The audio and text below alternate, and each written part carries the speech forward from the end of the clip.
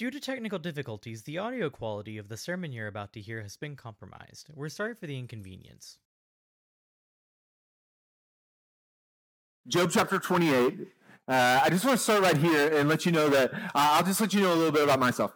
I was a kid who drove my parents, my teachers crazy with that why question. I was the why kid, the one who was always like, well, why? And someone would tell you to do something, and it was like, why do I have to do that? Why am I experiencing this? If you're a parent of kids of a certain age, maybe you've experienced this, maybe you're experiencing it right now, maybe you're experiencing it this moment. If you're a parent of a little one who has yet to talk, at some point those questions will come out. Maybe not to the extent that I had, but like you're going to have those questions of why. And each of us, regardless of who we are, we come to moments in our lives where we're just having to ask, like, God, why is this happening? Why am I experiencing this? Why is this going on? And what we get here with Job is that this is where Job's at.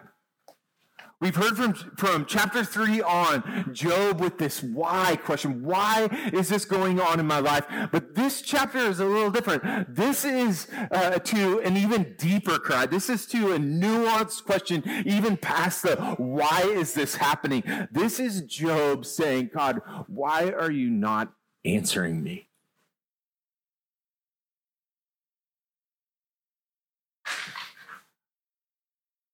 Why do I not have an answer to what's going on in my life? And that's different. That's subtle, but it's different. And it's really important for us to catch the difference. There's a why is this happening? And then there's this like deeper cry from Job that we get right here in 28, which is, why are you not answering me? And that's what we get to sit in and kind of see this. You see, chapter 27 is the end of this conversation from the friends. And Jeff led us so intimately last week and served us so well walking through this conversation with all these friends who have a lot to say to Job. And 27 is this, a lot of the friend stuff keeps going on. 27 is them talking. It kind of ends there. And 28, Job responds in many ways. But after 28 is Job's response. 28 stands alone. It stands alone in this. It's a poem inside this larger poetry. It has all these unique aspects to it. There's really no connection, literary connection to what has come before and what will come afterwards. You might even be familiar with this book and know, like, Job has a big soaring response that here is answered by God himself. But there's no real connection to the context immediately before or after. There's no one that's specifically or explicitly addressed in this. It's not the friends. It's not even to God. It's just like his heart being poured out with this question of why is this even happening? Why is it happening that you're not answering me in this? There's no accusations. There are no complaints. There's no responses to anything that's been said to him. It's simply this reflective tone of something stirring in Job's heart. And if we were to read this whole chapter aloud, we would probably read it in just a more somber tone. It's a contemplative pause in the middle of this book in which we get opened up for us, again, Job's heart. And then we have at the end of this, at the end of the chapter, God speaks. And what you have is the first time that God speaks, first time God speaks to a person. And what we get is this unique moment that will come back to us later on in the book. But here, right in the middle, is this moment of pause and reflection that's asking this massive, massive question to us. God, why are you not answering me? Why are you not answering me? And so kind of look at it in a survey. The first 6 verses paint this picture of like a miner, of like digging in the ground for all sorts of things. Maybe it's more than just a hint that there's actually goodness and precious things to be found in the darkness. But he talks about being a miner and going after ores and finding precious gems. He's saying all of this in there. And notice what verse 3 says. Verse 3 says, man puts an end to darkness and searches out to the farthest limit the ore in gloom and deep darkness. Like he's saying man is capable of all sorts of things, and even going underneath the earth to the darkest places and finding precious gems in it. Well, Job's in one of those darkest places. He's like, man can do incredible things. He can get there. Verses 7 and 8, he even kind of contrasts this to like animals and the birds of the air, the falcon in its keen sight, all of these animals, the lions in its might, all of these things. It's just kind of painting in poetic terms this picture of like, man is even better than all of these things. Verses 9 and 11, he speaks of the power and might of man to climb the rock face, or even, I love the phrase, overturning mountains, harnessing the rivers. And this is us, right? This is us. It's like we live in this world in which like we can find answers to almost everything right when we need it. If you don't know something, you're not running to the library anymore. You just search it. You hop on Google, you hop on whatever your engine is, and you just search it, and it's like we're accustomed to finding answers to everything that's going on around us virtually instantly. We're accustomed to these things, and yet we come across moments in our life in which there's deep loss. There's deep pain, and Google can't help us answer that. The question is, what do we do then? This is us, man. This is where we find ourselves in a culture that instantly goes to our phones for all the answers. And then what do we do when there are no answers? When you can't overturn enough rock to find it, when science or knowledge, when exploration will not answer those longings that we have, that's us. You see, just this week, Elon Musk gave an interview. Just this past week, and you may or may not be familiar with Elon Musk, but he's the founder of Tesla, the car company, the battery company, all these things. He's also the founder, the billionaire, crazy, like, mad villain from a Bond film or something. Like, Elon Musk is all sorts of complicated, right? But he's one of those guys that is like, we probably should pay attention to, because he might be the genius of our age as well as, like, the crazy villain of our age in some layer. Like, Elon Musk is actually funding and thinking of trying to figure out how we get humans to Mars.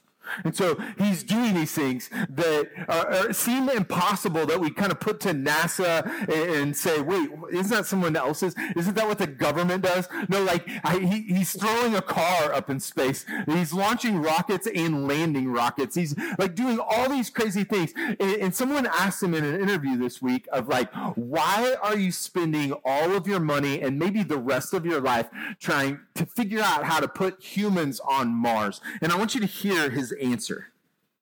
What motivates you to do this? Here's his answer. He says, I believe the universe is the answer. And just think about that for a second. I believe the universe is the answer, and we need to learn what questions to ask to better understand that answer. The universe. Why are we even here? What is this all about? In order to understand what the meaning of life is, we have to expand our knowledge of the universe. Man, what a light. I don't agree with almost any of it. But he's saying the same things that Job is saying in this. Like, we could turn over the mountains. We could go to the deepest parts of the earth. We could get to the core of the earth. You could climb the highest peaks in searching for your answer. Or as Elon Musk has got to said, go to the furthest place any man's ever gone, searching for the answers to life. Job's feeling so many of the same things that Elon Musk is putting his fingers on. He's reflecting. This chapter is reflecting on those main questions. It is that main question of, God, why is all this happening? But like, God, why do I not have answers to this? Why are you not answering me? Notice what verse 12 says. Job asking that Elon Musk question as well. Where shall wisdom be found? And where is the place of understanding? Essentially, it's where are the answers to what is happening to me? You just got to kind of pause right here. And you just got to kind of sit and recognize this. We're not reading the puffed up questions of the scholar behind the desk. We're not reading the real highbrow answers to all this. We're not reading the lecturer or the pundit or the commentator. We are reading the cry of the bruised and the beat up. We're reading the journal of a broken man. And getting right into this question. And maybe that's us today. Maybe that's you. And maybe that's where each of us find ourselves in different things. Because life can come at us fast in ways that we never expected. Maybe life or circumstances hasn't gone how you thought it was going to work out. Maybe it hasn't gone how you planned it to go. Maybe where you're at today is you're dealing and experiencing loss in ways that you weren't even aware of a few months ago, a few years ago, that you couldn't even have named. Maybe you have longings to be married or longings for kids. Longings for someone that you've already lost. Longing for different aspects of life. Longing for a job. Maybe you have longings in which you couldn't even name right now or you wouldn't want to name. Maybe you're sitting there not trying to read a commentary for your answer, but actually need Job right here, a one who actually knows that same pain and can sit here with this text and say, man, where is understanding to what I've been tossed into? And the reality is sometimes our circumstances are things that we found our way into, and sometimes there's just circumstances that find us. And that's where we are. Baked into this poem, baked into this text right here in chapter 28 is an invitation for each of us. It's an invitation for the readers to do more than just be disconnected philosophers, to be more than just people who turn this into a nice meme to have people like it, to be more than people who just nod our heads and say, that's nice, I know a little bit more about why Job is in our Bible, but to actually put it right into our life and to sit with it and to be honest and say, God, where are you in this? Where are you in this? And so where is it? Where is our longing? Where is your longing? Where are the spots in which the Lord just keeps putting his finger on and saying, no, you really do need me? And just being honest, like, people are really clever. Like, we've figured out ways to get to the core of the earth. We've figured out how to go down and sideways and around and do all sorts of crazy things. We are now figuring out how to get to Mars, of all places. We are figuring out things as people. And we're also, like, just really, really clever people in deflecting and cornering off areas of our hearts so that we try to protect ourselves from the reality of our circumstances biting us. But that only lasts so long. that only gets us so far, and it actually never answers those questions. And I think the invitation for each of us today is to see that the Lord is calling you to bring those questions to him.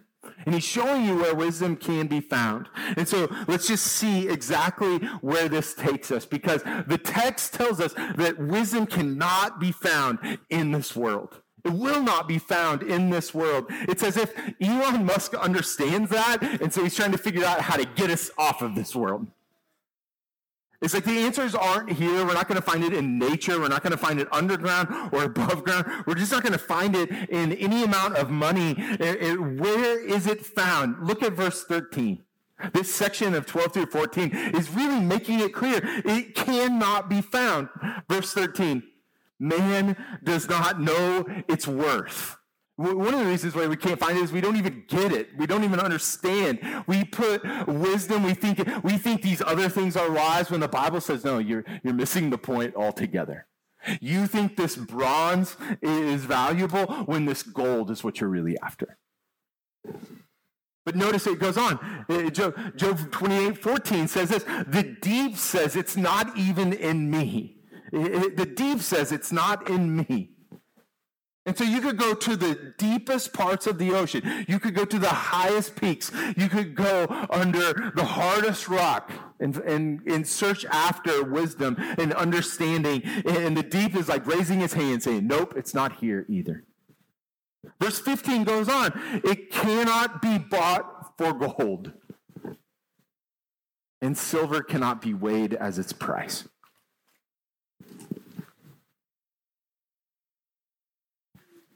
We're not going to find it on our own. And yet, we feel this, right? We think we're going to find it through our accomplishments. We think we're going to find understanding or validation. We think we're going to find worth and meaning through titles or accumulated stuff. And sometimes accumulated stuff is finding a spouse or getting certain things to check a list for us. And we think that will make us feel better. Or we think that it will answer these questions about, why do I feel this way? Why is this happening to me? We think that those things will do it. Or maybe approval, certain people approving you. And what you'll find is that then you'll just need someone else to approve you. Or maybe this is the point where if you're writing stuff down, you just like fill in the blank on what yours is. We try to do this. We try to find it in things that we deem as valuable, in places that we think are natural to hunt, and yet the words of Scripture tell you you're not going to find it in any of those things. Verses 15 through 19 give this kind of paradoxical view that you're not going to find it, 12 through 14, but it is so valuable that it must be found. And you're left with Job here in this going, what on earth, God? How do I do this? We're searching for all these things in this world. It is of enormous value. There is nothing like it. You could go through Proverbs and on through Scripture and see this is the beginning right here. It is understanding. It is through wisdom. And yet, we can't find it on our own, and we must find it to find our answers to these questions. So with Job again, we get to verse 20. And in verse 20, he says, from where then does wisdom come, and where is the place of understanding? Where does it come? Where is it coming from? If it's not through all these things, if Job can almost, we could say right here with Job, like if I could even get to that star way out there, would I find understanding? Where does it come from? In these next few verses, the rest of this chapter as we go down through this is monumental for us to find hope. Because if we just stopped at verse 20, we'd say, hey, it's super valuable, but I can't ever have it. If we just stop there, and a lot of us do, we just think, this is my lot in life. This is what I've got. This is the hand that I've been dealt. This is what I've got to deal with, and I'm just going to gut it out, and I'm going to toughen up, and I'm just going to get through that. If we just stopped at verse 20, we're going to leave in a really dark spot, and we're going to leave hopeless, and we're going to say, God, I don't even know why anybody follows you, because you're demanding something that you're not providing. And so these next few verses are monumental for us, and they change everything if you're paying attention, and if you actually stop and say, God, let me see what you're doing in this, because life, even death, the edges of space, or endlessly scrolling through everything that we see here, will give nothing more than rumors of the answers that we're seeking. Notice what 21 and 22 says. It's hidden from the eyes of all living and concealed from the birds of the air. Abaddon and Death say, we've heard a rumor of it with our ears. All of these things will not give you its answer. All of those things, life, death, Instagram, eternal feed, all the memes that you could find, all the spots that hopefully give answers to every one of these questions will not satisfy these things. I want you to hear the words of one columnist who would not identify as a follower of Christ. She's a person who just is actually pretty insightful, and also beyond just being insightful, she's just a really good writer. And so if nothing else, it's actually helpful to hear some of these things. But I think she puts her finger on something that we end up feeling but often can't name. We struggle to name it. Here's how she describes our circumstance. She starts to sound like she's been reading Job. Contrary to what you might have seen on Instagram, our purpose is not to optimize our own wild and precious life. It's to search for meaning beyond the electric church. That keeps us addicted to our phones and alienated from our closest kin. Now catch this. I mean, she's naming something. Where do we find the meaning of life? In that too many people, here's this person who does not identify as a follower of Christ, who is naming just the way that we scroll for answers and go through this, and naming it this electric church that we go to, and we think that we're going to find answers in all of these places, whether it's the end of the universe or whether it's in our pocket most of the day.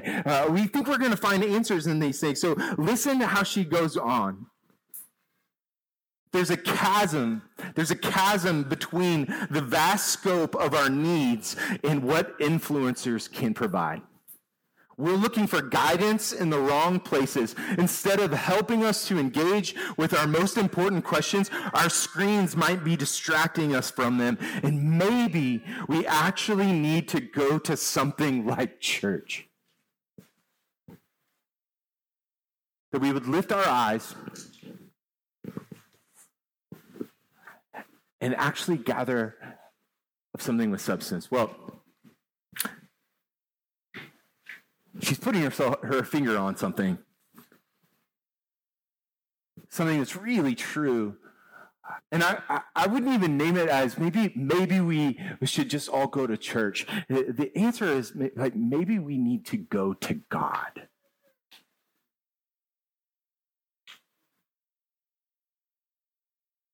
Just getting in the right room at the right time on the right day of the week is not your answer. We think it is really important to gather and to be together, that there's so much beauty in life that comes from the gathering in this. But just coming and being in a room is actually not the hope that you need. The hope and the answer to this is that maybe what you need is to go to God. And it's possible to come to a spot on Sundays weekly and not actually encounter or meet the living God. And so what we see right here is this invitation, this thing that we all feel. It doesn't really matter what your background is. We feel this like, I need answers to these questions, God. We know that we can't find it on our own, that wisdom is found in God alone. And it's right here. It's right here that we get to the heart of the book. The whole book. We have our deep questions about evil and justice in this world. We have all of it, but our answers are only found in God. And we absolutely must hear from him. Because the truth is, what the whole of Scripture teaches is that the only answer to these questions is from God for us. Notice this, verses 23 and 24, it says this: God understands the way to it. Remember, we were already told that we don't even know what it is. We were already told that nothing could buy it. But God, right here, understands the way to it. And he knows its place. For why? He looks to the ends of the earth and sees everything under the heavens. He sees everything under the heavens. And then we have, in verse 28, God step into the narrative and speak. The poem ends at 27, and right here at the end of this chapter, God speaks, and what does he say? And he said to man, behold, the fear of the Lord, that is wisdom, and to turn away from evil is understanding. Job is pouring out his heart. Like maybe that you are, or maybe you need to do. Job is pouring out his heart. And he's saying, God, why are you not answering my questions? Why are you not answering my questions?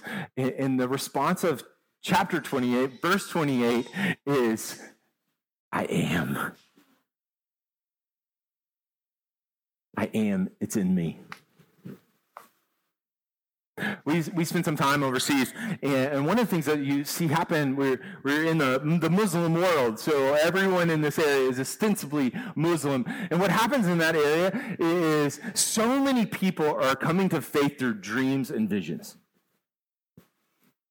It is crazy the amount of stories that we heard about dreams and visions and how God is meeting people right where they're at. We met a farmer who dug up a cross and God spoke to him through that. We've met people who literally heard God say different things to them and drew them to faith from Islam and from a world in which they walk into massive amounts of persecution. And the common thread that comes through every single story that I've had of someone telling me that they came to faith through a vision was this. It didn't answer all their questions. It didn't give them like the secret to life and meaning. The dreams, the visions across the board said, look to Jesus. Find Jesus. I have a friend, he lives here in Oklahoma now. He came to faith in an Iranian prison. There are no missionaries coming to it. There are no handout cards. There are no Christians around him. He was locked in an Iranian prison, and God met him, this devout Muslim man, in which a dream came to my friend in an Iranian prison, and quite literally unlocked the gates for him, and yet drew him to faith was find Jesus. And what we have here at the end of Job chapter 28 is God saying that same thing. The answer isn't, oh, how did you get here, Job? The answer that you're looking for isn't, why did this happen, Job? The answer to all of your questions is found in me, Job, and seek after me.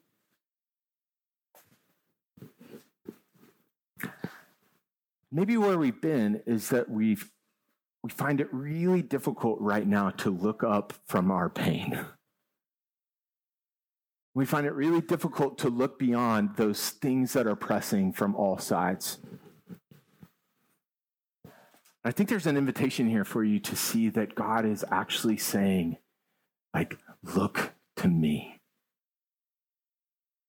It doesn't matter if you have all the money in the world, It doesn't matter if we were to literally get to Mars or to scroll to the bottom of our feed indefinitely and right to the bottom of it. The only answers to our longings and questions are found in God himself. And again, that columnist who does not claim the name of Christ actually names some things here for us. She goes on to say this. She says, I've survived the pandemic so far. I've survived the pandemic so far by performing the role of tough cookie and shielding myself with cynicism. And I read that the other day, and I just wondered how many of us feel that same way. That you're busy trying to be tough cookie and just kind of protect yourself with this shield of cynicism. She says this, I have hardly prayed to God since I was a teenager, but the pandemic has cracked open inside me a profound yearning for reverence, humility, and awe. You see, the way out of your pain is not from some screen outward to you. And it's not from digging to the core of the earth and having it come up to you. It's not from hitting the ends of the universe and hoping it comes back to you in this. It's actually from looking up to this God who is lifted up literally on the cross and seeing his answer come down to you. It comes from him and him alone, this person working in us and through us to bring healing. You see, in different ways and in different spaces, all of us come to God and say, why is this happening, God? Why is this happening? And we don't actually stop there and say, we are sitting in silence, and neither is Job. The answer to all those questions is found in Jesus, and we have Jesus embodying this, recognizing this, and asking that same question. On the cross, you have Jesus saying, why have you forsaken me, God? And the answer from God there on the cross is that he has not. He actually says, it is finished. All the work has been done. And all our answers to all our questions are found in him. If we'll stop and say, Jesus, meet me right here in this. And so I just want you to bow your heads with me. I just want to stop right there, and I want to pray. We're not asking for you to raise your hands. We're not asking for you to rush anywhere.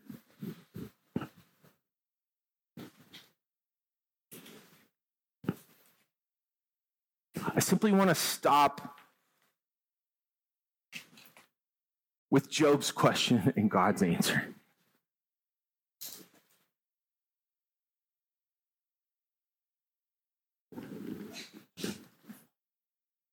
That all you're carrying,